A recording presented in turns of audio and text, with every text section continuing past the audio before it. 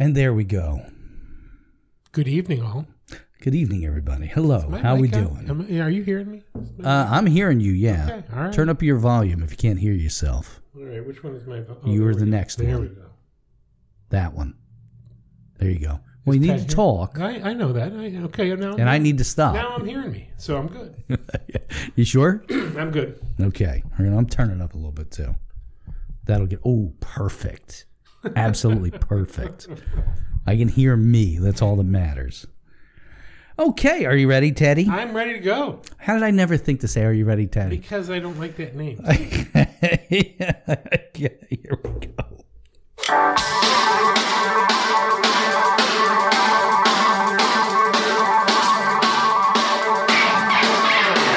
Welcome to the Exeter Underground, the weekly news and opinion forum for the people of Exeter, about the people of Exeter, and by the people of Exeter, keeping you up to date on all the happenings of our town with analysis that you just can't find anywhere else. You're entering the Underground. Now here are your hosts, Jerry Gelliff and Ted Gardella. All right, as we said, good evening, everybody. How we doing? It's the Exeter Underground, episode number 12. I'm Jerry Gelliff, and he is... I'm Ted Gardella, and this is a special edition. It's a Friday night special. Yeah, because somebody had to be away for work. You and your damn job. Well, I hope you appreciate the fact that I spent all my time on the road today driving so that I could get here to do this show. That is pretty awesome. And you've got great stories about how Governor Whitmer... I spoke to her, and she actually knew your name. That's wonderful. She heard of you before, yeah. That's amazing. She said, oh, Jerry. Oh, yeah, Jerry. Battle Creek, right? Right. Yeah, she did. Battle Creek Jerry, I remember him. Yeah, there you go. Here we are, keep folks. Believe in that, folks. Here we are, the Exeter Underground, number 12. As said, Ted, give us your disclaimer. Sure, we got to do the disclaimer because we don't want people under the impression that this is, hard news. In fact, this is an opinion show, folks. Everything that we talk about this evening is our opinion and nothing more than that. You can agree with us. You can disagree with us. You can rage. You can shake your fists at the sky, as I always say. But it's just an opinion show. We appreciate you listening, appreciate you doing downloads. But this is an opinion show, and it's not for everyone. It's not for the faint of heart, and it's certainly not for certain members of our community who are I think that their fingernails are cutting bloody imprints in their palms because they're just those two. We're finding more of them every week. They're coming out of the. I don't know if they're coming out of the woodwork or they're finding the show, but we're finding more and more people who are just like wanting to rage at us, which is cool. Yeah, because you know me, man. Connie says to me all the time, "You love it when people hate you." Right. It's you are like the counterpuncher. Like you like it when somebody throws the first one so that you can counterpunch. Yes, that's my whole MO. Yeah, I'll give you the first one. Yeah. But be ready when I'm coming. You better make sure it's a knockout punch, You better kill me because I'm coming back. Well, it is true. I mean, tonight's show is going to be fairly well focused on school board. I can't even say school board follies, and the uninformed opinions of many, and the protection racket that they're running. They're running kind of a protection racket of their activities. Like, they've got their mouthpiece who's out there, talking about why they can't reach their goals. Mm-hmm. And then they've got their communications plan that protects all of their stellar reputations in the community. And then they got their constituent group that they're serving. Exactly. And so let's get right into it here. Let's do with it. The very first thing, of course, is yesterday it was announced that we have a new superintendent. Yeah, it was just announced. Hey, after an exhaustive national search, scouring the country for qualified candidates. Yep. We just happened to find the candidate in our own backyard. And there's, I've been doing some back and forth on social media, and it's come to light that she's not actually been voted on yet by the board. No, well, let's get into it. So our candidate, our apparent new superintendent, once she's voted in, the anointed one, will be she is now the HR director, right. Christy Haller, right? Dr. Christy Haller, who has worked for the district for about 15 years. She came from Reading, exactly, as a teacher, and then she moved into administration, I think assistant principal, and then moved into principal all at the elementary level, right? At Lorraine, and then they moved her over to Owatton, and then they moved her into director of HR. Right. And now she's going to be the superintendent, right. Homegrown girl. Well, we don't know anything. We don't know anything about her because there was no release of I know her background and. So, she's from Exeter. Okay. She's an Exeter girl. Okay. She's Hunter Aaron's aunt. Well, damn good thing he's not on the board anymore because he wouldn't be able to vote for her. It would be a conflict of interest. Would it not? If he's related in some way. Oh, right there. There's a conspiracy theory for you. There you go. He left the school board so she could become. Right. Yeah, well. So she could become the superintendent. That is a conspiracy theory. You want to get it started? Because that would mean that Hunter would have had to have contributed to the downfall of former Superintendent Minor, who he glowingly described each and every time he talked about her. So it would be hard to fathom that he would engage in a conspiracy to have her resign so that his aunt could become the superintendent. For me, it wouldn't be. Well, it's a little too far for me. But what is disturbing is the process that the board used, despite the protestations of Jason Mell on social media. Oh, this is all perfectly. Here's a court case that of another school district that did this all behind closed doors, and the Court of Common Pleas found that this was fine and dandy. They found against the local newspaper that was calling them out for violating the Sunshine Act. It's like, oh, okay, so that's why you did it this way, Jason, because some lawyer provided you with a backup piece. Oh, don't worry, you can do everything in the dark. You can do a backroom deal and just call it, when you take votes on candidates, just call it a straw poll. And when you're deliberating over the merits of candidates, just call it a discussion. Here's how you circumvent the Pennsylvania Sunshine Act. Here are the labels that you use on your activities instead of just being open. Yeah, don't do that. That'd be a bad idea. No. Yeah. Well, I mean, it stinks. I mean, it when you talk about the smell test, this whole thing. Yeah. To have Dr. Haller get the position in this way, it looks like, and it may not be, but there could be a perception that this is a backroom deal. Oh, 100% it could be, because we know that, again, and I think I just mentioned this last week, like with Carl Staples. Right. At the township level, this is what they did with them. Right. It was between he and George Bell, and they looked at their resumes and, oh, it's Carl. Yep.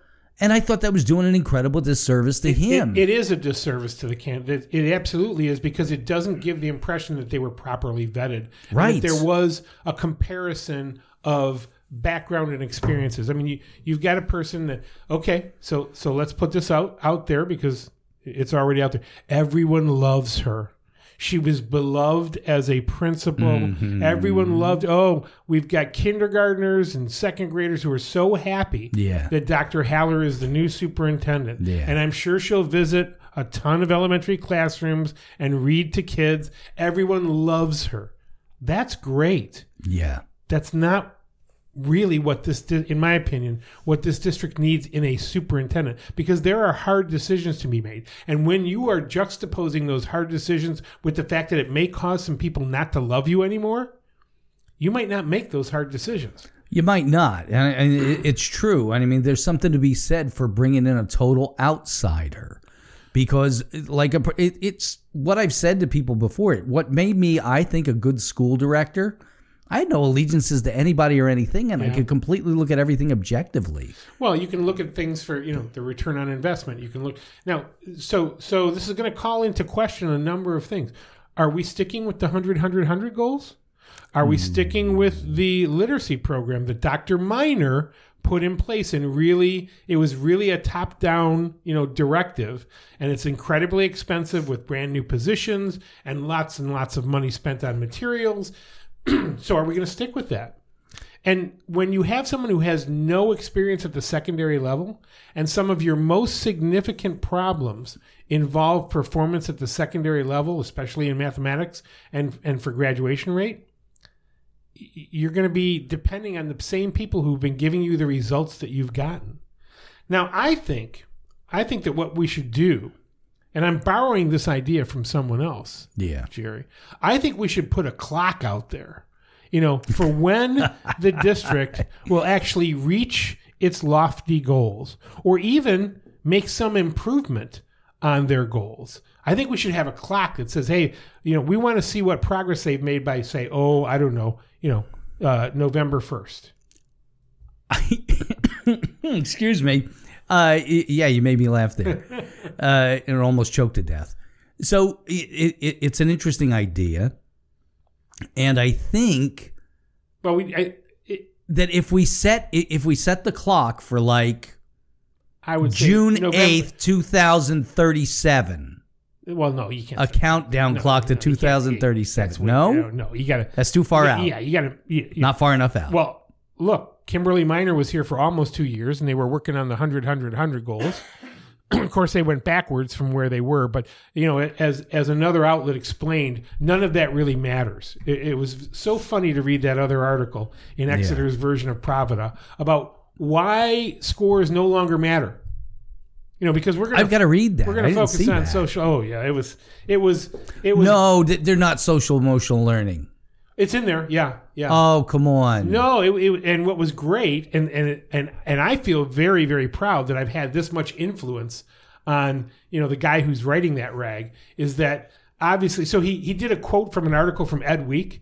I don't think he read an article from Ed Week before I started sending him articles from Ed Week. And then he even, quoted a member of the regional council of the College Board, obviously, because, I'm that's the company you work for. Yeah. But what he failed to mention in his justification for why, the backward slide is no big deal. Mm-hmm. What he failed to mention is that none of these people has spent millions of dollars on a literacy program. Yeah. None of these people are in districts that spend almost $22,000 per kid. Right. So you can justify by using, the literature, but you've also got to put in the local details. Yes. And that's what's missing, because it's all about protecting the narrative. It's about protecting the school board. Yeah. They shouldn't be held accountable for any of the scores because of, COVID. And, we've got to worry about social emotional learning. Well, I'm going to tell you that the industry is moving beyond social emotional learning as a topic. And I can reference. So again, this will be another piece of information. Perhaps he can research, some of the current literature. This is an April 2022 document that's put out by the Education Trust and Equal Opportunity Schools. So, Mike, if you're listening, and we know you are, you might want to research some other organizations, because they're now talking about SEAD, S-E-A-D, which is social, emotional, and academic development, because they were concerned. They're throwing in an academic. Well, because they were concerned that this focus on social and emotional learning just leaves academic development off to the side, which is basically what he was saying in his lengthy, justification for why scores dropped significantly in Exeter, is because, we've got to focus on social and emotional learning now. We don't need to be concerned about, we've got to solve those problems first before we get to academic learning. No, you have to do them at the same time. It has to be integrated. And that was another great lesson from the superintendent's panel that I hosted this past week in our meetings. And that was, every one of them said that they were seeking a balance between academic improvements and social emotional learning. It can't be the either or. Right. It doesn't have to be. It doesn't have to be. You've got to work on both. But can you walk and chew gum? Well, some of us can. So the main thrust of this for me is not whether Christy Haller will do a good job or a bad job, or whether she sucks or whether she's great. I don't care about that, because she's going to sink or swim of her own accord and abilities, okay? That's the bottom line. What I'm concerned with is the process that they used and the way they shut us being the taxpayers, out of this completely. Right. We were consulted through like a couple of word, a couple of question survey. Right, exactly. What was it, 4 questions or 5 questions or whatever? Yes. So now that represents the board going out of their way, according to Andrea Battler. Direct quote. They went out of their way to solicit input. Yeah. By doing an online survey with a few questions. So now I spoke to another authority in this subject. Yeah. And he told me that the way most districts do this, he said, Jerry, you're a little skewed because you're Mr. You want everything to be completely wide open. Right. But there are people who don't want their names out there as having been looking for a job because they're afraid of reprisals at their home district and whatever.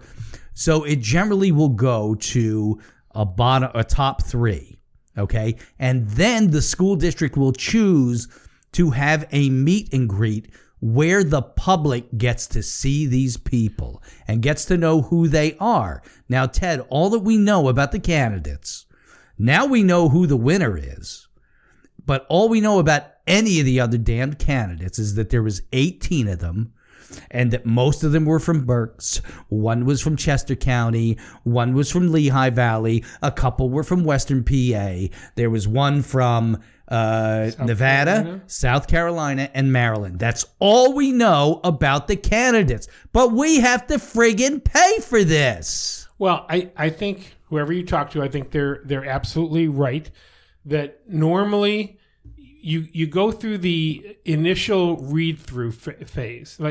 Let's also back up just a little bit.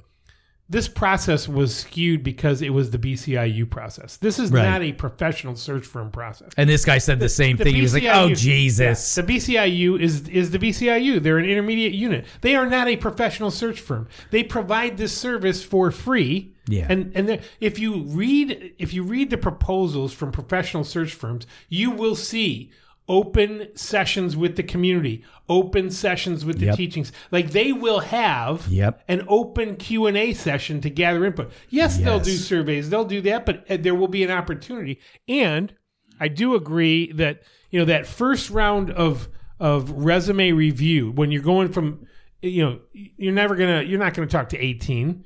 Even Philly didn't talk to 18. You're gonna get it down to maybe somewhere around 8 that you'll do. That's exactly what they did. You might even do phone screening. You might even do basically a phone screen, not ask them to come in at all. Right. But when you get to the round of 3, where you're seriously saying, well, any one of these 3 people could be our superintendent, that's when it really should be made very, very public. And yes, you can have candidates who say, look, even if I make it into the round of 3, I don't want my name out there. Okay, well then that probably means you're not going to be considered for the round of 3. Right. Because if you're not willing to say, I want to be Exeter's next superintendent, then that gives us, an indication. Yeah. But certainly, there are lots of different ways to do this. And this board chose the most backroom method of doing this. And they've discovered ways to justify their process. 100% correct. And I am so annoyed by the way they did this because, like you, I'm the ultimate advocate for the taxpayer. Like, we have to pay for this. Right. I demand that we be part of it somehow. I mean, it's not asking a lot to bring us into a room where we can see these people, because it's not that I doubt that they spoke to 8 people and had a second round and then did a third round with the final 3. I don't really doubt that. But you know what? You don't know? Remember what Ronald Reagan said to Mickey Gorbachev. Trust but verify. Right. I want verification that this shit happened. This stuff happened. It's a brand new board. I mean, you don't have people with experience doing this. And they chose the BCIU, who's giving them their temporary superintendent, and now it's giving them their next superintendent. It's just such a flawed process. And to try and justify it, like there's Andrea Battler's been pretty active on social media, posting responses to mine, and she's like, well, look, if the community didn't choose to participate in the survey or walk up to us in the grocery store, it's like, oh, we're supposed to stalk you? That is the most jackass thing I've ever heard in my life. To give you input on the CEO of an $80 million nonprofit organization? We're supposed to go up to her and pull on her shirt and go, Andrea, can I talk to you for a minute? I want to weigh in on this superintendent thing. I'm trying to shop. I see you've only got 15 items and you're in the 12 items or less aisle, but I'm trying to shop. Can you leave me alone? That was a ridiculous comment. And I thought, as Jason Mell weighed in with his, oh, we can do this. We've got this court case that says we can do this way. Okay, you can. But should you? Especially in a community where there's been this much uncertainty. You had a superintendent resign before her initial contract term was up. Yeah. You forced out the immediately previous superintendent. Yep. You don't have a great track record with this choice. And your academic performance continues to stink. And yes, you can have Mike write all kinds of justifications for why you shouldn't worry about the stink that you're seeing from academic achievement. But the reality is things aren't getting better. So my issue with when they say, oh, well, Jason says, well, this is perfectly legal. We can do this. You know what used to be perfectly legal? Separate but equal. Plessy versus Ferguson was a Supreme Court case that said, yeah, you can have drinking fountains for black people. And different ones for white people. Black people don't have to sit at a counter. They can have their own area. They can get their food and they can go out. That stuff used to be legal. That's what is wrong with saying, oh, this is legal. The question is it right? And it's not. Well, and he did do this comparison, I think, and obviously, focused on me. He said, well, Pennsylvania's not Michigan. No, it's not, because this would never happen. Because they're much more serious about FOIA and right to know and Sunshine Act than this state is. And in one sense, he's very accurate. Well, you know what? You don't like this shit? Go get the law changed. Oh, it's a great thing. It's a great point to make, Jason, but it certainly shows where your allegiance is. Yeah. Your allegiance lies with the system. Your allegiance does not lie with the taxpayer. If there was one person on that board who was taxpayer focused, they would have been calling this out in meetings and saying, when are we going to put the people into this? Nobody on this board, and it's a shame because John Fiddler's a buddy of mine, and a couple of other people I am friendly with. But nobody on that board gives a damn about the taxpayer. They have just proven it. Well, I mean, if you didn't think raising taxes every year for the last however many years except one demonstrates that they're not thinking about the taxpayer. Yeah. The most disappointing thing about all of this, for me, it isn't the school board. It isn't the choice that they made. It isn't the process that they used. The most disappointing thing for me is that this community is not in a state of outrage about the budget, about the academic performance, and about a school board, which is incredibly naive, choosing to use a backroom process. Ted, no, I'm going to differ with you here. I don't think they're naive at all. I think this was completely 100% planned to shut the public out. I don't think they wanted us to know a damn thing. I think they did this intentionally to shut us out and get what they I agree wanted. They did it intentionally because it's not they did it naivete. Intentionally because they consulted attorneys to make sure that they could do this process. Great point. Andrea Badler said, "Well, I consulted an attorney." We asked her, "Was it the solicitor?" No, I consulted someone else. And then Jason Mell, "Well, here's the court case that says we can do this." So they did want to do this process this way. What the naivete is in thinking that this is okay. Like just because they can do something doesn't mean that they should. Dude, this is friggin' immoral. Well, it really is. Remember, this is an opinion show, folks. Yeah, this is immoral. It really is. I can't come about it from any other direction. there's nothing okay with shutting out the public. Well, obviously they can, because they've consulted attorneys prior to going through the process. And obviously they don't give a shit either. Here's the thing. And I remember think that next year. They don't give a shit. There's a slogan. You did say this off air. And I think both of us wish Dr. Christy Haller the best. Yep. We hope that she's successful in this position. We hope that she grows into it and really learns a lot in her tenure as a superintendent. We hope that she can break the mold of the 2-year, tenure, the single tenure. Yeah. And we hope that because she has existing personal relationships with the teachers union, that they will at least go a little easy on her for a while before they start saying, well, now it's time to be thinking about somebody else.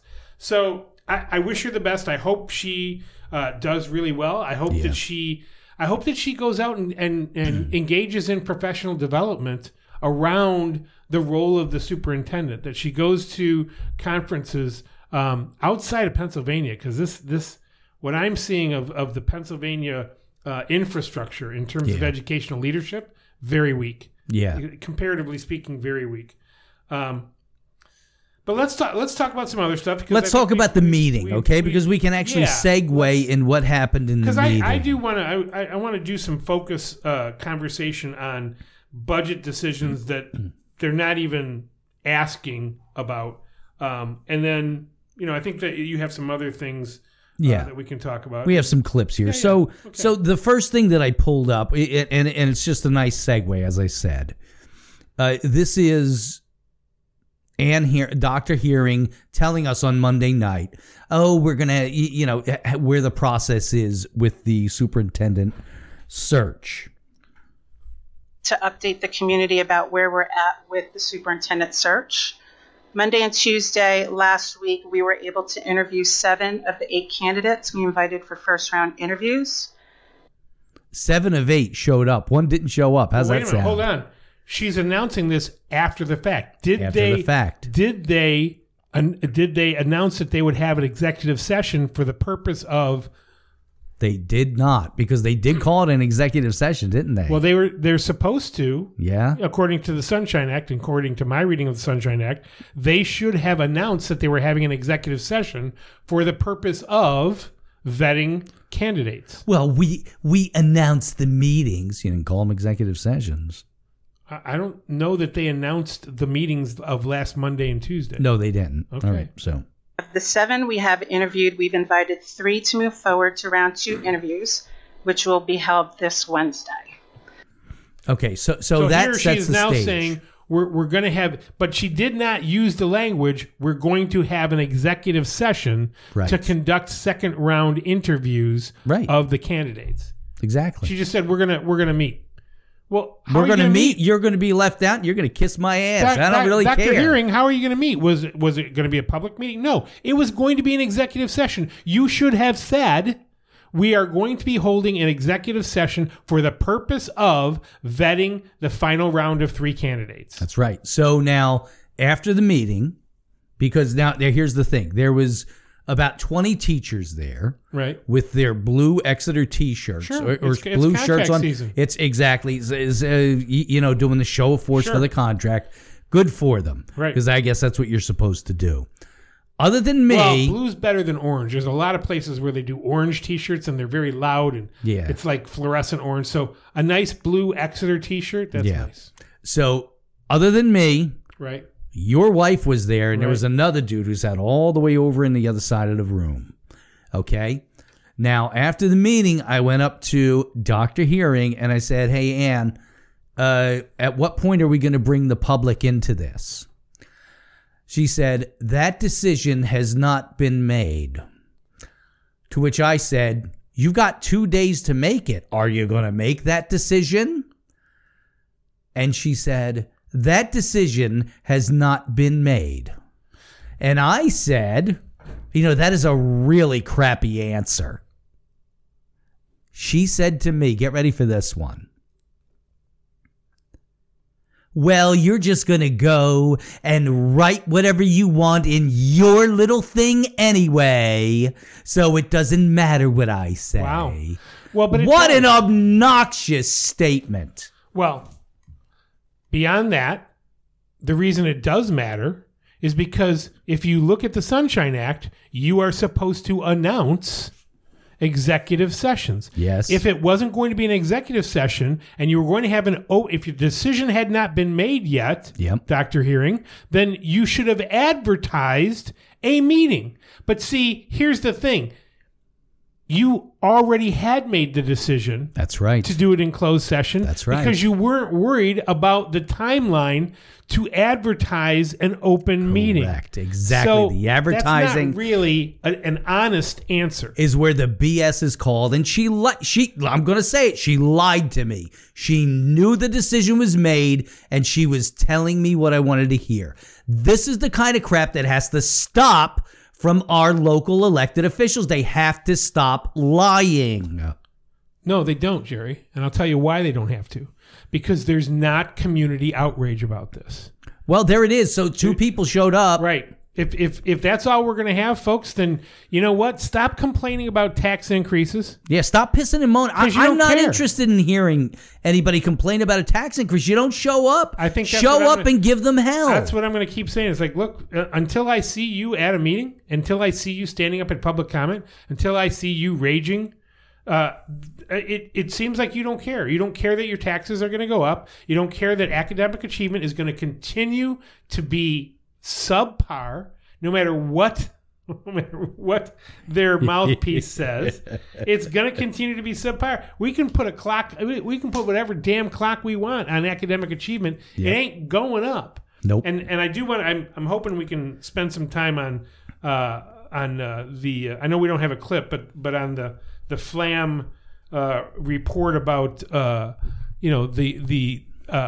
comprehensive plan and their strategies. If you've got stuff on it, that's great, because I got news for you. I sat there and I zoned out right away. Oh my God. I started to laugh.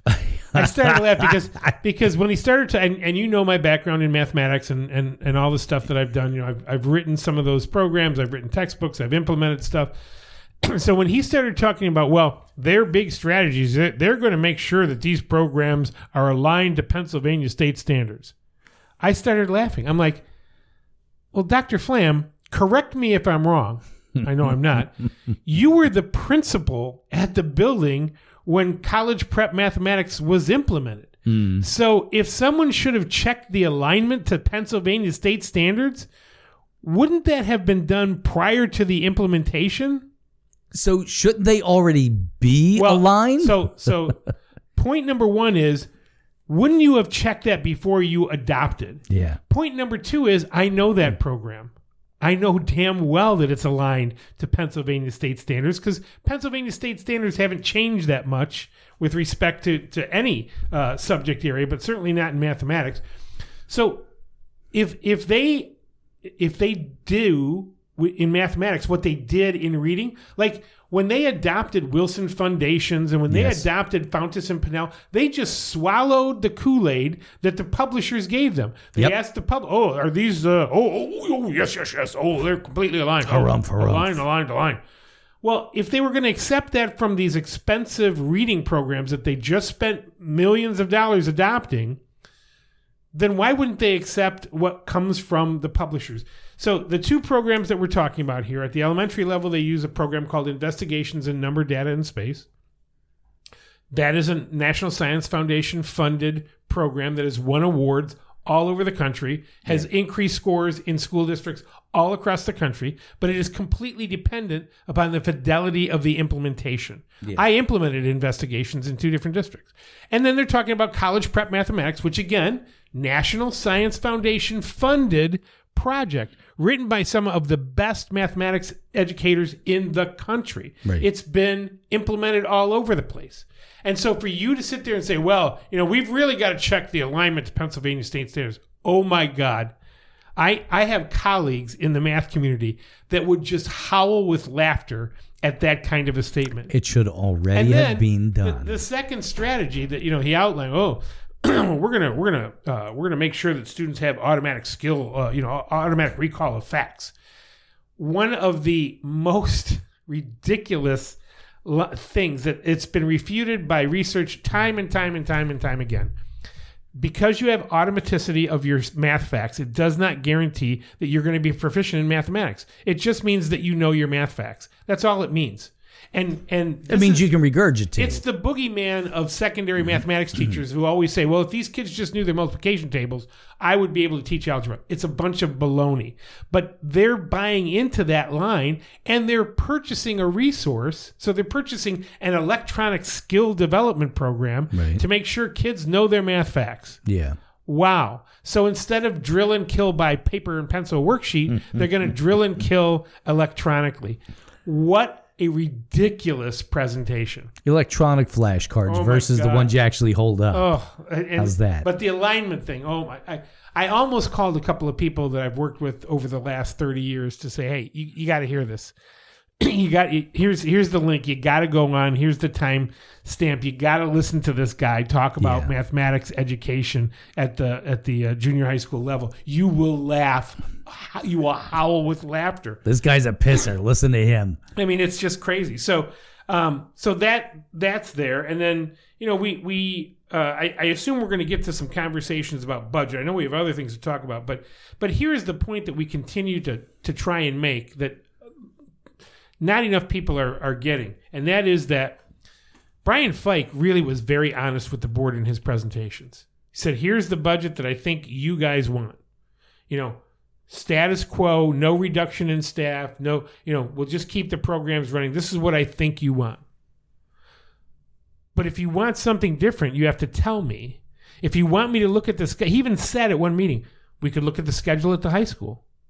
He said we could look at, class size, increasing class. Oh, no. We don't want to increase class. Yeah, right. Because the class size average that you have right now is working so well. Yeah, it's perfect, working perfectly. You're getting such great academic achievement out of that 14-to-1 student-teacher ratio. How about switching it up somehow? How about going to 16-to-1? And here's the thing. And I know we have a clip on this because I know Mary Beth did a piece on block scheduling. And then a board member, refuted it. But here's the thing, and we are going to provide them, even though it's a fairly simple Google search to do. You simply search, does block scheduling cost more than traditional scheduling? And you'll get hundreds of links to articles and research studies and everything else. Couple that I'm going to be pointing out and sending to Mr. Quinter. Ann Arbor Community High School, documented that when they switched from that won't work. It's in Michigan. Yeah, well, I've got others. But Ann Arbor Community High School, when they switched from block scheduling back to what's known as period scheduling, they were able to reduce staff by 3 teachers, which was a savings of over $300,000 a year. Wow. And you can tell. I mean, it's in the literature. It's like, look, when you have teachers teaching fewer students, you need more teachers. That kind of makes sense, doesn't it? To me it does. If the class load of a teacher is lower than the normal, you're going to need more teachers to make up for that. Well, that's what happens with block scheduling. Teachers teach fewer students in fewer classes, so you need more teachers. Yeah. And the literature is, there's one particular research study that I'm going to send that does a really good job of talking about. Here's the thing. It does cost more money. Yeah. When you implement it with a lot of professional development and when you change your instructional modalities and when you do what you're supposed to do in block scheduling, you may see academic achievement improvement. It's not a given. It's one of those things that it's not a for sure that your academic achievement is going to go up. And when you look at Exeter's record over time, you certainly can't sit there and say, well, we've implemented block scheduling. It seems to be doing fine. Not when you have the academic achievement problems that you have. Yeah. So what are we going to... All right, so our next thing is we have Julia Schaefer, who was filling in for Tim Morgan, who wasn't in. Okay. He wasn't in the meeting. So she started reading off... the personnel? For the personnel. Okay, personnel committee. Okay. Yeah, so she started reading off the stuff, and this is the first thing that came out. Okay. And we got the thoughts on it after. Okay, so what I'm going to be doing is going line by line, each number, given that there are some new items added to each item. So it's recommended that the Board of School Directors approve or ratifies the following personnel. Okay, so that right there is a clue to something. This goes back to when Mary Beth made that comment and said, you didn't mention this in the Cal meeting. Right. And, let's give them credit. They're reacting to it. They're admitting that they effed that up. Right. And they're changing it. Right. All right. Items. Item number 1, the attached job description for Supervisor of Academic Enrichment. Second. You have a motion and a second? So the point of it really was to get that out there. That was my point in the clip. So to get out that they have admitted that in the past they were just throwing things on the agenda. That's right. Without, even though they said, oh, we discuss everything in the cow. No, you don't. Yep. And so now they're admitting, no, we don't. And things come up between the cow and this, and we just put them on the agenda. Right. So we don't have personnel committee meetings. We don't have, a finance committee meeting. We don't have, because we have our cow, and that's where we do everything. Well, no, you don't. But now they finally at least admitted it without admitting it. Like, they admitted it without admitting it. Like, okay, you know what, Mrs. Gardella, you raised a valid point. We weren't doing that, and now this is our way of doing that. Right. So, which is great. So now then, Ann Hearing says to the interim superintendent, can you explain what she means by that? Before you continue, can we explain why the comment she made about doing line by line? Yeah. Because the items. Yeah. So because if you are looking at the agenda, you will see that some of the items are bolded. The items that are bolded on this week's agenda, on the voting agenda, are items that were not in the committee of the whole. Obviously, personnel is impacted greatly by that because a lot happens in 2 weeks in a school district. So the ones that are not bolded are those that were on the committee of the whole agenda. The ones that are bolded are the ones that were added since that time, and therefore we wanted to make everybody aware of that. So now, to me, okay? Apology accepted. Well, not even, yeah, right. Non-apology accepted. Non-apology accepted, Dr. Hearing. But one of the things that we need to look at with this is that, again, 2 people show up, right? Look, we forced this to happen. Right. By holding them accountable. They can be held accountable if people show up and bust balls. Right. That's the thing that we need to take from this. They actually reacted because we were right. And when you are right, as my father used to say, when you're right, you're right. Well, it is good that they have made this move. It would have been even better had they admitted, mea culpa. We were not doing things in a very transparent way in terms of the personnel items. We are thankful that a member of the community raised that issue to us, and after some deliberation, this is the method that we have chosen to use to demonstrate that we don't discuss everything in the committee of the whole. Now, the interesting point will be, what are they going to do in other areas? Like, what are they going to do in the education committee? Are they going to commit to, no, everything that we vote on, we will talk about at the committee of the whole? Because that's really not true. And that's the point. They responded as if this was a personnel item that we originally brought up. What we originally brought up was the fact that the tutoring program was never discussed. Exactly. It wasn't the personnel issue that wasn't discussed. Right. It was the fact that you were instituting this tutoring program and you never discussed it. It didn't come out of the education committee. It didn't come out of finance. So you hid behind, oh, well, this is a personnel item, so we don't have to discuss it. Yeah, you pushed it off on that. This is all indicative of the backroom philosophy that they have. Well, let's just discuss things behind closed doors. Let's have discussions offline, and then we'll just push it forward. It'll just be put on the agenda because, well, maybe the administration wanted it on there. Nobody will notice it. That is no way, especially in this hyper partisan atmosphere. That is no way to run an elected board. It's in my opinion. Yeah, in your opinion.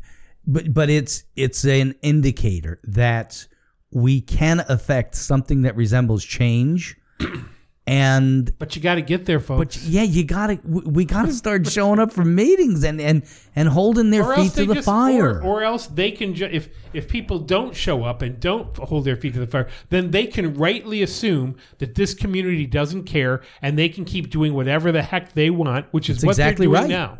It's exactly right. So, folks, they're doing whatever the heck they want, and they are pleasing one constituent group, folks. That's right. Their wives. Friends and family. Yep. So while we're there, because we're basically talking about this and how they made this decision for a superintendent without our input. Right. Okay. The screaming liberal woman made another video. Remember, they went out of their way to seek input.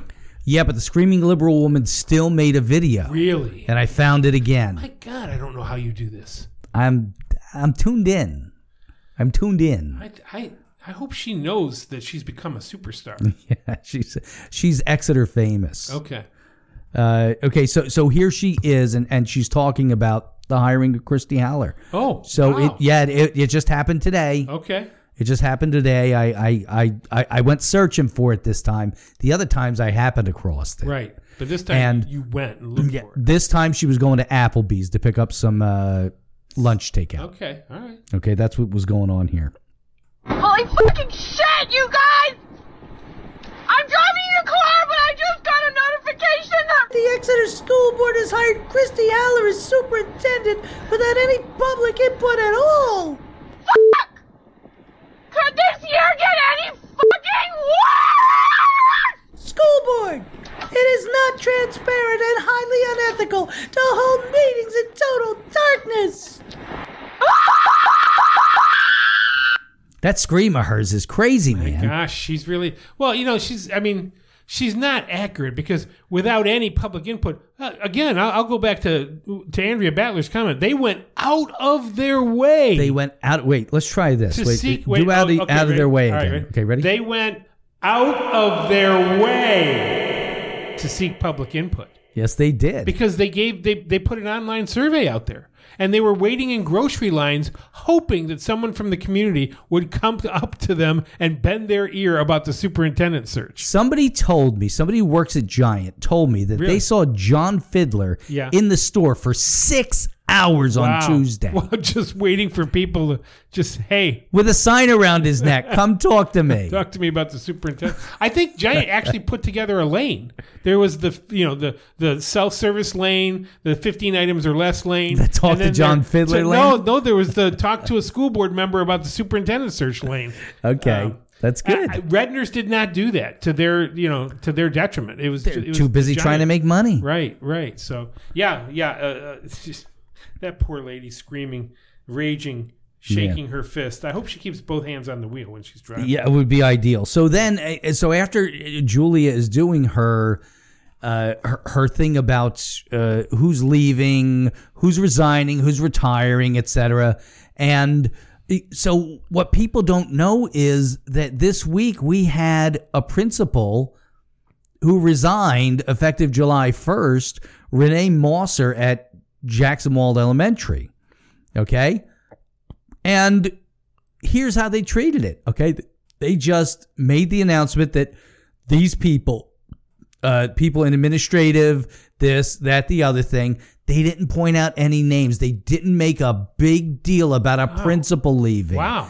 I want to know why when this board who cries to the heavens whenever somebody leaves. When a bus driver retires. Yes, a bus driver farts. Let's make sure that we have these food service people who are resigning after X number of years. Let's stop the meeting and identify them by name. Now, maybe it's just because Tim Morgan wasn't there that this didn't happen. But gloss over the top when one of your principals leaves. So... I'd just like to make a comment regarding our retirements. I did fail to mention that during the personnel committee. But Miss Claire Chaka, she served 1 year of service with Exeter as a certified behavioral analyst. Also, Mrs. Susan Hawes, 32 years of service to our district and our cafeteria. That is commendable and amazing. And also, Donna Napoli, 9 years of service to our superintendent over the years. So I think that's, amazing that she's retiring, and we're going to miss her very much. So thank you, everyone, for your services, and happy retirement. So the highly... so 1 year's worth of service gets a direct mention. That's right. 3 or 4 years as a principal. Now, I can't imagine it's easy to find. It's a principal that is good, okay? And by all indications she was pretty good.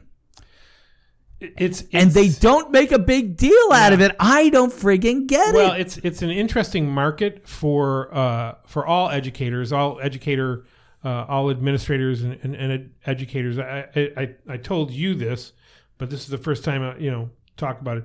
I hosted a superintendent's panel, and one of the things that came out during that superintendent's panel is one district that was on the panel is paying their student teachers $10,000 to student teach. And student teachers don't get paid. They don't, but they are having trouble getting student teachers, so they're giving them a stipend.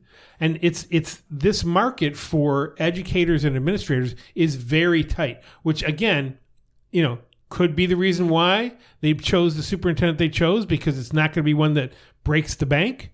That she's willing to take a certain salary that others might not be looking for.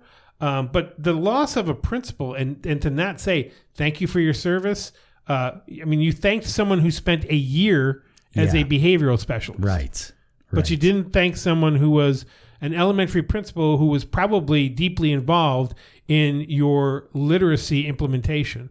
It's a little, maybe it was a mistake. Maybe they just forgot to mention it. Yeah, they forgot. That's what happened. Well, so, Ted, just to piggyback on what you were saying before. Sure. You told me about your alma mater, Michigan State. What did you tell me about Michigan State? Well, it's not my. It's a place where I worked a lot, but I didn't go to Michigan. Oh, I thought you went to Michigan State. No, I went to Eastern Michigan and Oakland University. My bad. But we had the football discussion. Yeah, I'm a Michigan guy. Yeah, okay. Yeah. But yeah, we heard from superintendents that Michigan State's number of successful teaching candidates is very, very low. They said in single digits. So for one of the largest teacher prep institutions, not only in Michigan, but in the country, yes, to be this low on successful teacher candidates, it's big news. And that's what they're saying. It's like there was lots of conversation that they were having to, one district decided to get rid of any experience credits. So in other words, normally when you hire somebody who's got experience in another district, your contract might state that you can give them experience credits of up to 50%. This is the step thing. Right. So someone has 12 years experience, you can hire them at step 6 in your district. Well, he's saying we're doing away with all experience credits, which gives him the freedom to hire them at any step at all. Right. Because it's so competitive. So it's a very competitive industry at this point in time. Plus, not very many people are going into it. Which is making it more competitive. It is. And, when you are over, when your budget is bloated, you're already overpaying for everything, and then you go into this kind of a market, it's not good. Forget it. So, folks, I know you are all out there, and whenever those tax bills come, oh my God, the township taxes went up. Oh my God, PA water rates are going up. Oh my God, recycling is going up. We don't see you at the school board meetings, and your school taxes are going up again for the It's the 7th year in a row. When minus 1 year. 2018. 2018 was the only year that taxes didn't raise at school. Yep. So we need to see you. You need to. There are 20 Exeter teachers there, obviously advocating for their contract, as is their right to do. Right. And it is something that every union does. It's a tactic that they use whenever there are negotiations. But community. You got outrepresented. There were 20 Exeter teachers there, simply being there to raise awareness that they're in contract negotiations. You weren't there, Exeter community, to express your concern about the budget. Do you know where else the Exeter community wasn't? Where? In on the superintendent meetings. Well, they couldn't. But there were teachers, and I'll tell you who else was there. The 11th grade president. The 11th grade president was there. A 16-year-old kid was in on these meetings, but the taxpayers who fund their insane schemes were not represented at all. They don't care about you taxpayers. They do not care. Get it in your head. They don't care about you. They don't care what you think. They don't care what you say. They have a constituent group that they care about. It's just not you. It's not the senior citizens in the community. They don't care about the people who have no children, who are benefiting absolutely zero from the school district. They don't care about the people who are homeschooling their kids because they don't believe that Exeter Township Public Schools provides the best educational option for their children. They don't care about any of those people. They have one constituent group that they really, really care about, and it's friends and family. Mm-hmm. They have shown once and for all that they do not care about the taxpayer. This leaving us out shows once and for all the taxpayer doesn't matter at all. And I will say it again. Just because you can do something doesn't mean that you should. That's right. And so we now know that Jason and Andrea are the designated school board members to be out there saying, well, we checked this. We checked with an attorney, and we've got this 1994 court case that another district hid behind the curtain, and their local media, unfortunately the Reading Eagle, which actually won a Sunshine Act case. Yeah. But they're nowhere to be found on this. Nope. But again, it obviously was something that they researched, so that calls into question what Dr. Herring told you at school board meeting. That's right. The decision hadn't been made because obviously they researched this methodology, and to be honest, the co-conspirator is the BCIU. Yeah, sure. They helped them do this backdoor dealing to give a person that they might have been predetermined outcome. They might have been thinking this all along. Well, let's just invite some people in, and we'll do some phone interviews. Then maybe we'll do 3 interviews. Dog and pony show. Dog and pony show. All right, what's next? Okay, so now again, your wife is up there causing trouble. Yeah, she's a rabble rouser. So she gets up in public comments and she says a whole thing about how, you're wasting money, block scheduling, you should change this, that, the other thing. And she mentions a couple of things, and Bob Quinter can't just let this go. Yeah, let's set the stage a little bit more. Again, she was questioning the fact that they're not even asking questions. Right. Brian Fike said, we could look at this guy. I mean, it wasn't, Mary Beth, she was identifying this to them, but Brian Fike said, we could look at the schedule. Yep. We could look at class sizes. Yes, he did. But I don't think you want to do those things. But those are things we could look at. If you want to direct me to come back with a budget that calls for a 0% tax increase, you need to direct me to do so. Yep. But they aren't doing. They're just heck. We want to add more. We want to add 150 more kids to the summer program. We want to build expectations using ESSER funds, which is this soft money strategy that they're using is going to come back to bite them so hard, because they're going to have to spend hard money, taxpayer money, when the soft money runs out. Now, she also mentioned, we've got 2 schools within about a mile of each other. Do you think one of them could be closed? We've never done Could a we capacity close study. one of them? And so this was the gist of her commentary. And Bob Quinter, of course, he just can't let it go. He's got to tell everybody how it's how whatever she's saying is there's nothing efficacious to it. Oh, okay. Let's listen to him in his own words. Him and we'll come back. I would be very interested in the public providing recommendations as to what we're going to do with either the 4 or the 500 people if we close one of those elementary schools. I would also like to know where the basis of her questioning of the block scheduling is. It's been in place for almost 10 years now, and I understand works very well. So if you have some data rather than opinions to provide, I would be very interested, and I'll look into those things. So, but he basically said to her, "You're full of crap." Okay. And here's the best part of this is, as he's doing, and you can hear where he's going to go with it. Yeah. I tapped her on the leg and I went, he has no idea who you are. He has no idea who your husband is. He has no idea. No, and so here's what I would respond to Bob with. Bob, you're the school board member. You're supposed to be analyzing and questioning. You're not supposed to say, well, if somebody from the public wants to give, look, Bob, it's a really damn simple Google search. Maybe you're not, really good with Google, but, and we will, by the way, Bob, we will send you links.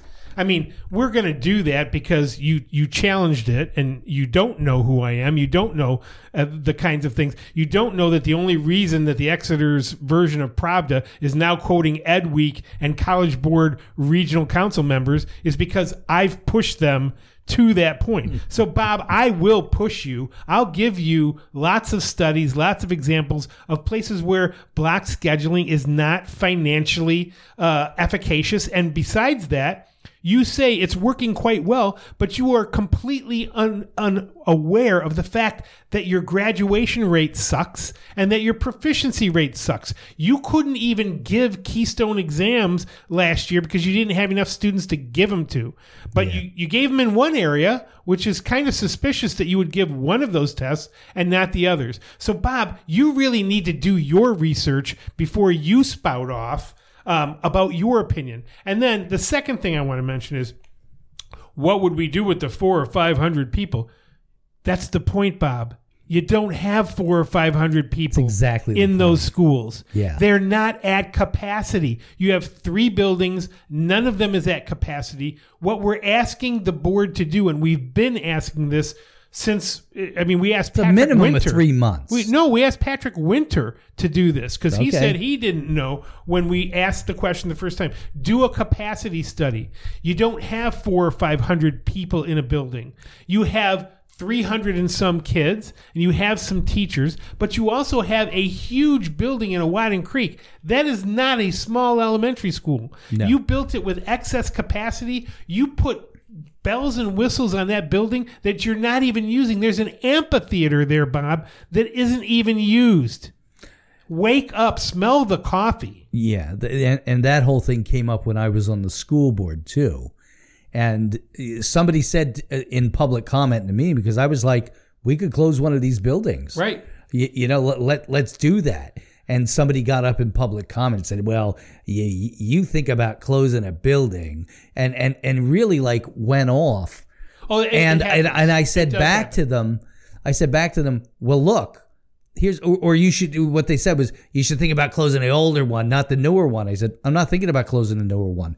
I'm talking about getting the newer one up to 99%. Right. That's what I'm talking about doing. Look, closing a building is a very difficult decision because there are always people who have these allegiances to, their neighborhood school, right? But the fact of the matter is, the neighborhood that includes Awadden Creek and Lorraine, it's the same damn neighborhood.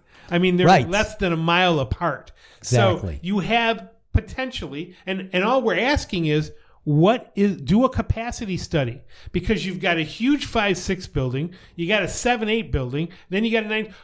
Perhaps there's a different grade configuration that could utilize the capacity in a more efficient way and allow you to close a building. Right.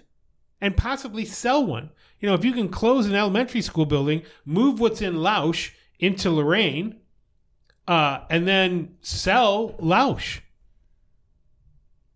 Why not? Then you got to do an administration. Or you can just continue to make the community pay more money each and every year, and you can continue to allow a bloated budget, a budget of $82 million for less than 3,900 students. Number growing smaller each and every year because you have a smaller kindergarten class than your senior class. Yep. But hey, don't look at class size. Don't look at block scheduling. Don't look at building capacity. Just keep doing what you're doing. That will signal to the community that you don't care. You don't care about their taxes going up, Bob. It's clear. They don't care. They don't care about what the taxpayer thinks at all. And he doesn't want to do any work. That's clear. Like, oh, can you send me this? So you don't want to do any work. Why don't you do it? You're right. Yeah. Exactly. And what would we do with those 400 or 500 people? That's the point, Bob. You would move them into the other two buildings. That's right.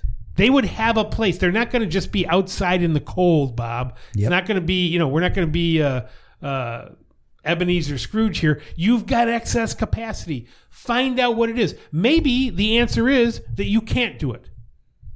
It might be. But you don't know because you've never asked the question. So ask the question, do a capacity study, find out if it would be possible through a grade reconfiguration to close a building.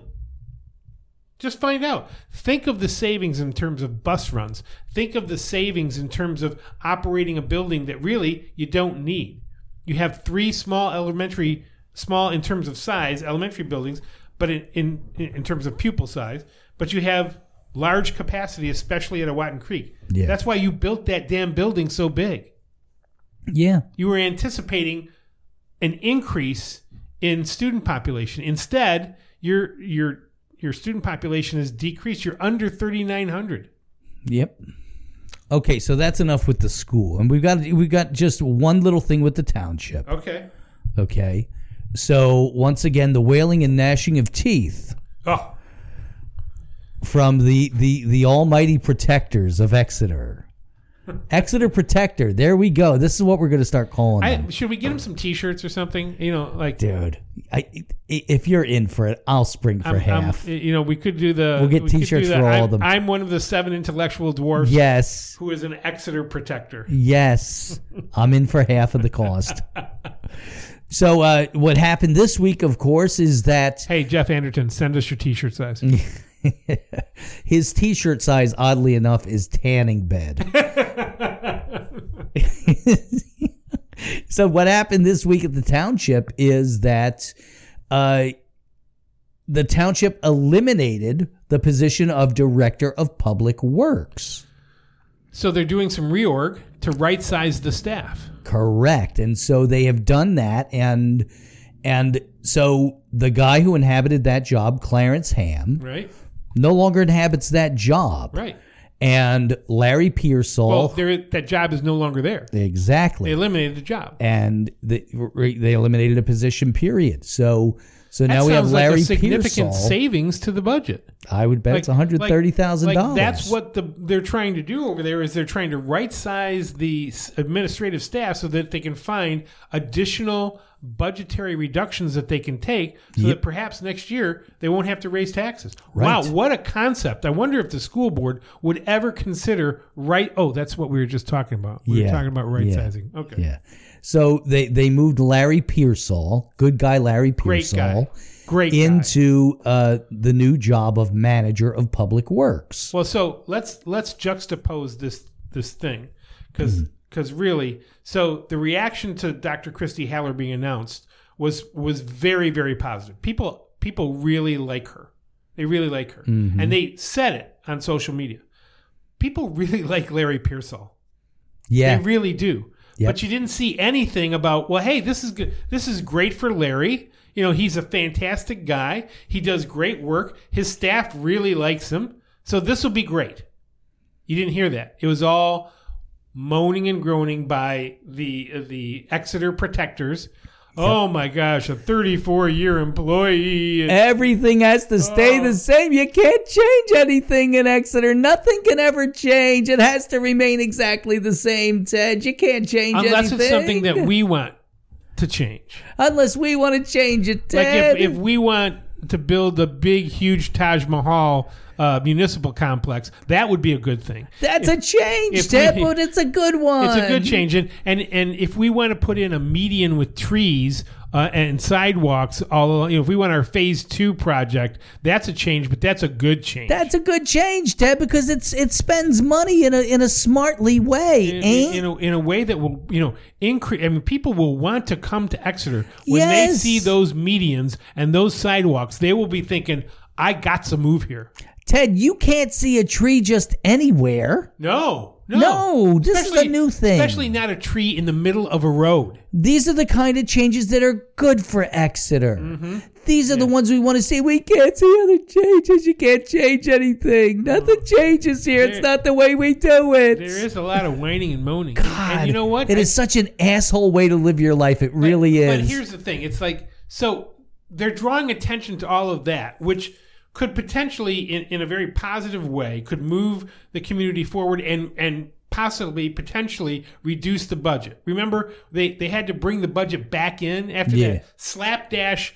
Former board just threw a budget together because they had to. And so the new board had to open up that budget and review everything, right? That's right. They found some reductions, not enough to remediate completely the need for a tax increase. So they had to have a tax increase. But if they're looking to continue that idea of right-sizing, let's right-size the administrative staff. Let's use our capacity. So I like what I'm hearing about. Let's look at all of our facilities. Look at the buildings, And rather than build something new, let's see if we can use our existing capacity in a new and different way. Yep. Kind of like what we were just saying about the school district. But you can't change anything. Existing capacity in a new and different way. Ted, you can't change it your way. You have to change it our way because we've lived here longer than you. Right. You're a big dummy. Right. You don't count. And you're golf. Nothing. And you don't golf. We've never seen you on the Reading Country Club golf course. You don't golf and you don't tan. You're no good. You don't have any clubs. You don't have any, golf balls. It's like, here's the thing, folks. Jerry and I are doing this. This is an opinion show. We're hoping to raise some awareness about things that are going on. But honestly, if all you're going to do is complain about your tax rates and not do anything about it, then it doesn't matter how many Exeter Underground shows there are. It doesn't matter how many times a small group of us speak at public comment. It doesn't matter when some of us volunteer to take on new roles. We need you.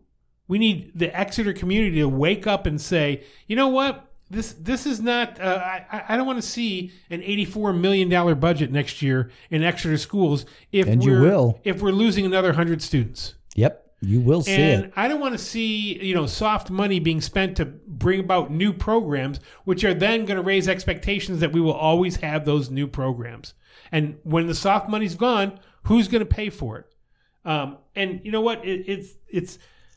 If I could see the number of people who come to a township meeting and get up and speak and yell out things, the most interesting thing is the way the Board of Supervisors allows people to speak out during the meeting. That they would be kicked out of a school board meeting.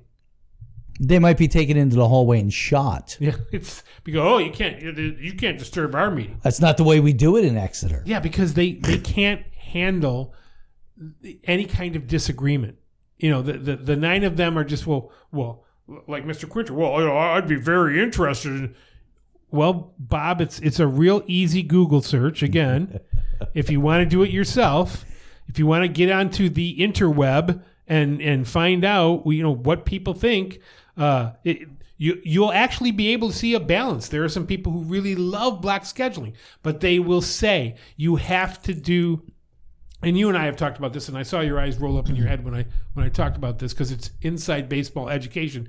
If you're going to implement block schedule and have 90-minute class periods, that has an impact on how you teach kids because they can't sit there for 90 minutes and listen to a lecture. Correct. So if your way of changing from period schedule to block schedule is, well, I'm going to take my 2 55-minute lectures and put them into one 90-minute lecture, and the kids will just sit there and listen to me. That's not, you have to really change your instructional model. You have to have short instructional bursts. You have to change modalities frequently. And you have to acknowledge the fact that you're losing instructional time. A period schedule, generally a 6-period day, 55-minute periods. You put it into block schedule and you teach half the year at 90 minutes. So half the number of instructional days. Remember, you were doing 55 minutes a day. Yep. So if you cut that in half, you should have 110-minute periods. But you're not. You've got 90-minute periods. You've lost instructional time. You're losing 100 minutes a week. And you also really diminish your possibility of students being successful in advanced placement.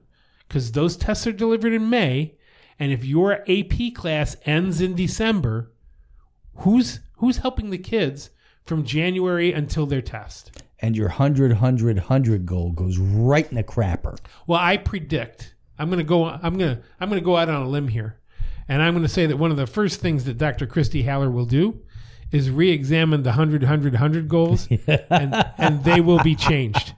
They will not be 100. New set of goals. I'm going out on a limb. Okay. It won't be the first, it won't be in the first couple of months. It'll be after a period of investigation and collaboration and listening to our wonderful staff and realizing that those goals really from the previous superintendent, they really were unrealistic. And so we're going to do SMART goals now. Yeah. That's my prediction. I could Excellent. be wrong. Could be wrong. Excellent. Okay, and with that, I think that's going to be the show, Ted. Well, I think that's it. Everything's all checked off the. We got all the clips. I thought you wanted to do one more, but we don't have to. Yeah, no, it could be saved for next week. I mean, it doesn't even matter. Well, who knows? I mean, we don't know about next week, right? Yeah, we'll see. We'll see about next week. But so I'm hoping that lots of folks are listening.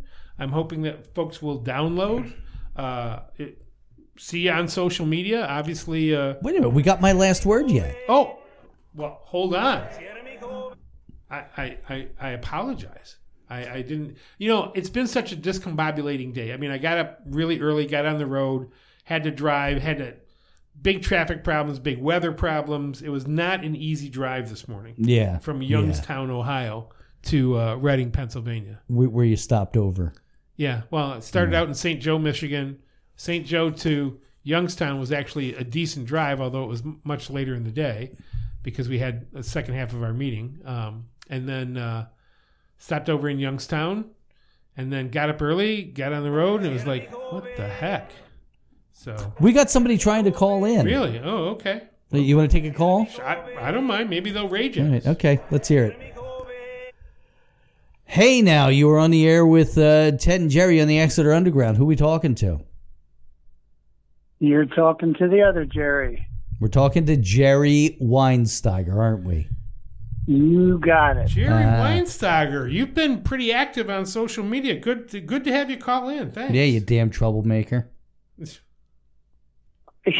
I'll cause a little bit more trouble tonight. All right. What are you going to do now? Talk to me. I'm going to tick some people off here. Okay, hit it. Hit it. But I'll do it in a polite way. Okay. Board of Supervisors, Monday night, they're going to pick 2 replacements. Okay. I had a chance to go to one of the local social medias and check the backgrounds of the people that applied. Okay. And I'm going to give a for instance here. Now, the Board of Supervisors is the main place to go if you're going to do politics and governing in the township of Exeter. Yes. Here's my point. When you look at the qualifications of the people that submitted letters of interest and resumes, okay, there's one thing lacking from every one of them. Local, township, governmental experience. There's a lot of nice guys and women that have applied, but not one with actual experience. So Jerry, I want to ask a question because I think that's a great point. So were there people that that were interested who had either experience on the Board of Supervisors for Exeter or, I would venture to say in local government in any other township, whether it's a class 2 here in Pennsylvania or whether it's somewhere else, were there other people who you think didn't apply because of some reason? Jerry? I mean, there's a lot of people. What I read from the article, the people that submitted have great ideas for the future. But wouldn't if you own an engineering company and you're applying and you want somebody to come in and design a bridge, which is a very important job, and someone applies for the job and said, well, I never designed a bridge, but I drove over a few of them. Does that mean they're qualified? No. It's a good point, Jerry. And so you're humbling me, that's for sure. And so anybody that they pick Monday night is going to tell me, and I'm going back to a meeting last year when Mr. Hughes said, when I am elected, every single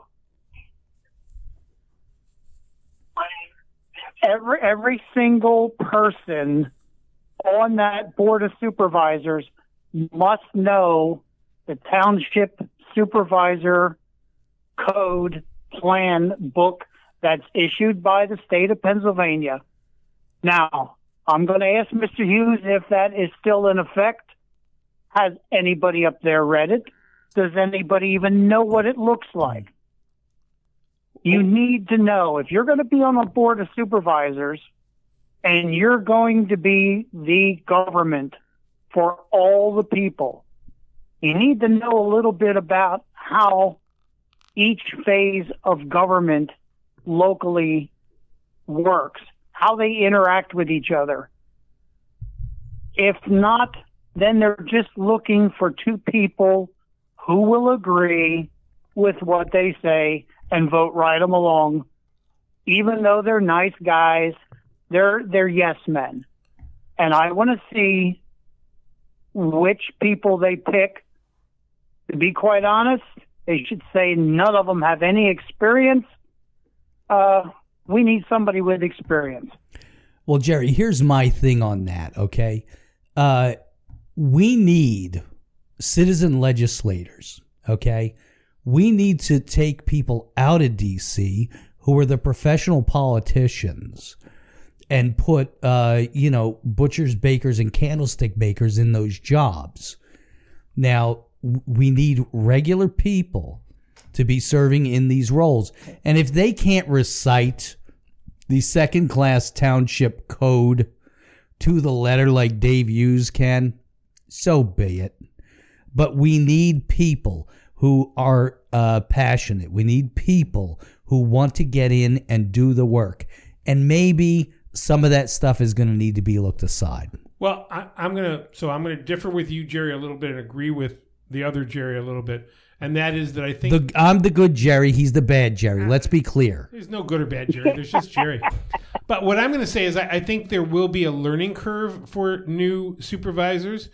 They may not come in having studied. I will give a shout out to Fred Whitehawk because he came to the meeting with the Class 2 Township handbook. And he quoted directly from it, so I know he had spent some time on it. I have Fred's the man, and I spent I did a skim. I haven't read it closely, which is what I would do if I was selected. I will begin my close reading of that document. I have great confidence that Dave Vollmer has not only read that document, but is probably committed it to memory. He's spent over 600 hours just in his role as township auditor, so I'm pretty certain he knows it backwards and forwards. I don't know about any of the other candidates, but you raise a really good point in terms of what Dave has stated. I mean, he's spent a lot of time studying that document, and it should be something that he is consistent about. I'm not concerned with people having put in the time that David put in when he was more of a gadfly and not on the board, because I think he came very quickly to the conclusion that the only way he was going to be able to affect change was to get on the board. So he had invested a lot of time to that. But I agree with you that people should know it. I'm not in agreement that they have to know it before they are selected. As long as they can complete a learning curve. And quite frankly, that handbook is just a handbook. I think what's going to be much more important is the PSAT's professional development that Township Board of Supervisors folks are going to need to engage in on a regular basis. It doesn't have to be going to the conference. They have a great menu of online courses that can be taken, and so I think it's the learning curve that's going to be important.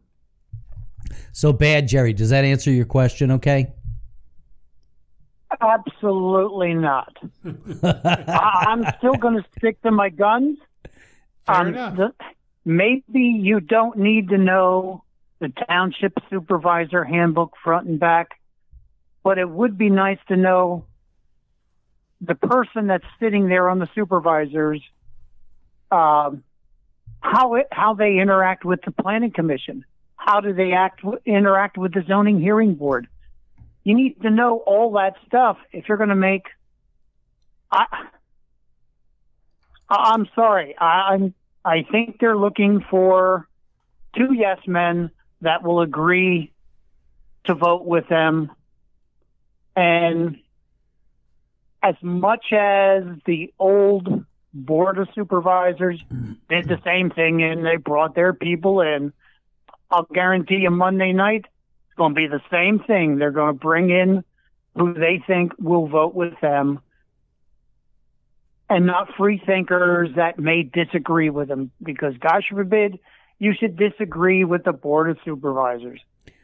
Well, Bad Jerry, your concerns are legitimate, 100% legitimate, and I'm glad you're going to be there holding people accountable, because as we've already said in the show, we do not have people holding anybody accountable. So you get it in there and you do it, and we appreciate that. Absolutely, yeah. I think it's a very valid point, I think people have this perception that there, and I think there were some very strong candidates that night, because I was fortunate enough to be picked first, so I got my questions done, and then I got to stay and watch other people, and I was impressed with the diversity of the candidate field. So I don't think, though, that all of these predictions about yes men are going to hold true, because if they put people who have strong opinions on that board, they may very well surprise the folks in the community who think, oh, it's just going to be 5-0 votes, 5-0 votes, 5-0. It's not. I think Michelle Kircher is showing a lot of backbone recently as well. So, but the point's a really good one, Jerry, and I'm not going to call you what Jerry Gelliff called you, because I think you're just Jerry. You're the Bad Jerry. Let's put it where it is, Ted. No, just say Bad Jerry. Yeah. But here's the thing, Jerry. Here's my Bad thing. Jerry. Here's my thing. Can we hit you on the nose with a newspaper? We need to have that same passion and interest at school board meetings. We need people holding those 9 folks accountable, because they are doing a lot. I mean, first of all, the budget's $82 million as opposed to $12 million. They have no fund balance as opposed to having a $43 million fund balance, and they're going to raise taxes 5 times what the tax increase was from the township. But nobody's at the meetings, Jerry. And Bad Jerry, they told us with this action this week that they don't care what we think at all. But going back to your previous statement, Ted, if Bad Jerry shows up at the school board meeting, he's going to be out in the hallway every single time. I'll be there. I'll be right there with you. We'll get kicked out together. Bad Jerry and Bad Teddy. I have a low tolerance for idiots. I'm sorry. Well, then you know what? You definitely need to be at the school board meetings then. You need to show up drunk, though, so your tolerance is a little better. How's that? You just won't care. You'll just be there slurring your words. Just be like, everybody's my friend. Who cares? And to be quite honest, I had my name in for the board of supervisor position. Unfortunately, I had a family issue that was set in stone, could not be changed, and it was changed several times. I had to bow out gracefully and not attend it because I knew I wouldn't be back in town till like 7:30, 8 o'clock that night, and I wasn't going to waste anybody's time. Well, we'll try next time, Bad Jerry. You mean when Michelle leaves? No, there's going to be an election in 2 years. I mean, those spots, George's spot, and then the two that get put on, those are going to run. They have to run in 2024. So I hear tell that there's a PAC formed here in Exeter. So I hear there is a PAC that's going to be funding candidates. It is going to be funding. It's going to be searching for candidates to, to really shake things up. That's the rumor, Bad Jerry. Well, unfortunately, with my temper, I may not make it till 2023. Oh, listen to the whining now. Jerry, you're going to be around. You're going to be joining us. You're going to be coming to school board meetings eventually. I mean, look, there's going to be, once that tax rate increase comes, and then this year's is going to be small because there's all this soft money still floating around. Wait until next year when that budget goes to $84 million and they don't have any fund balance to draw on. And so it's just going to be, 3%, 4%, who knows? Hey Jerry, listen, we're gonna hit it because we're at about an hour and a half now, and at some point we got to end the show. But hey, thanks for calling in, Jerry. Appreciate it. We appreciate it, man. No problem. My pleasure. You have a good night. Behave yourself. No. Bye. Bye. All right, so we got to get to the last word. The last word is transparency. We need transparency, Ted. I am beating the hell out of this, but they do not care. The school board does not care. Nobody's holding them accountable. Jerry hit the nail on the head. Bad Jerry. Jerry W.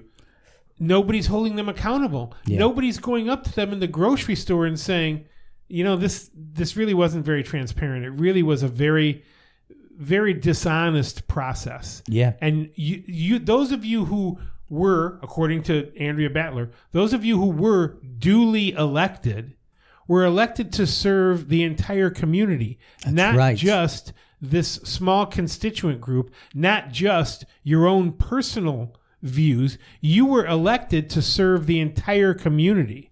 People who have kids, people who don't have kids. So having a backdoor process, a backroom process, a smoke-filled room process, it's the lack of transparency is shocking. Yes, it is. And that is the last word. So we thank you very much for tuning in. We will be back next week in one form or another. We'll see what happens. But look for the downloads. Oh, wait a minute. Let's mention one more thing. Yeah. We've got a bunch of great sports news. The Exeter girls softball team, county champions. That is again, I've said this over and over again. Exeter sports has had a phenomenal year. And it's to have the golden era, man. County championship. Girls, you really did a tremendous job. And I say that having listened to a couple of the games and, the pitching, especially the pitching and the defense was stellar, and you grew as a team, and you got to that, you got that golden trophy. So kudos, congrats! What a great year. Both of the teams, also the boys, the baseball team, both of them are at home Monday at 4 to begin their quest for District 3 title. Wow! And it's amazing. And the boys volleyball team also in contention for the District 3 title. I mean, Ted, and we got, I think, what was the number I read? 17 members of the track team going to states. This is such a great year. And, especially to have this kind of year coming out of pandemic athletics. Yeah. So they obviously kept at their craft, kept at their games, kept their skills up.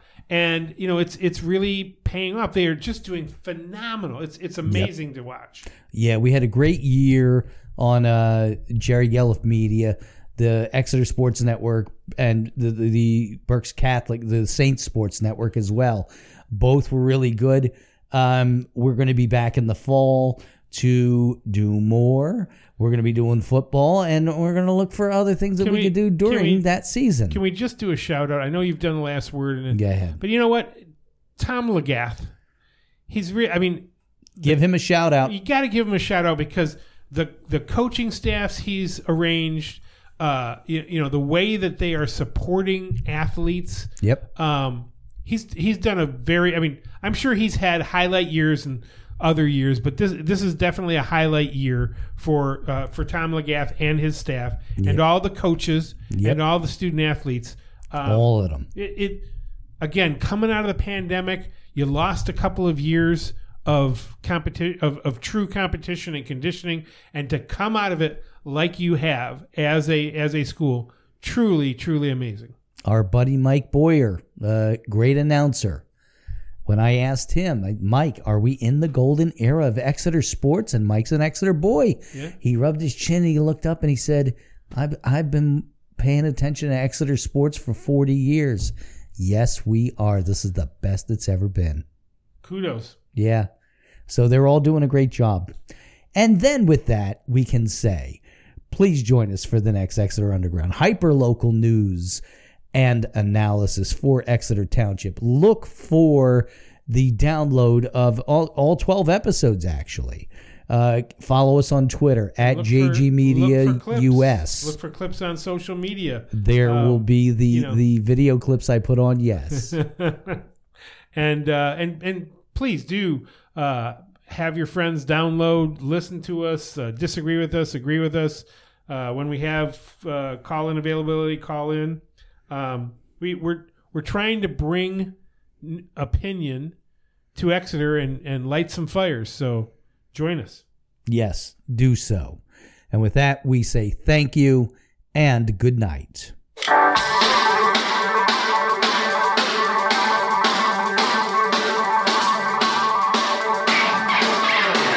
Thank you for joining us for the Exeter Underground. Join us again next week for more news and analysis of all that is happening in Exeter. This has been a production of Jerry Gelliff Media.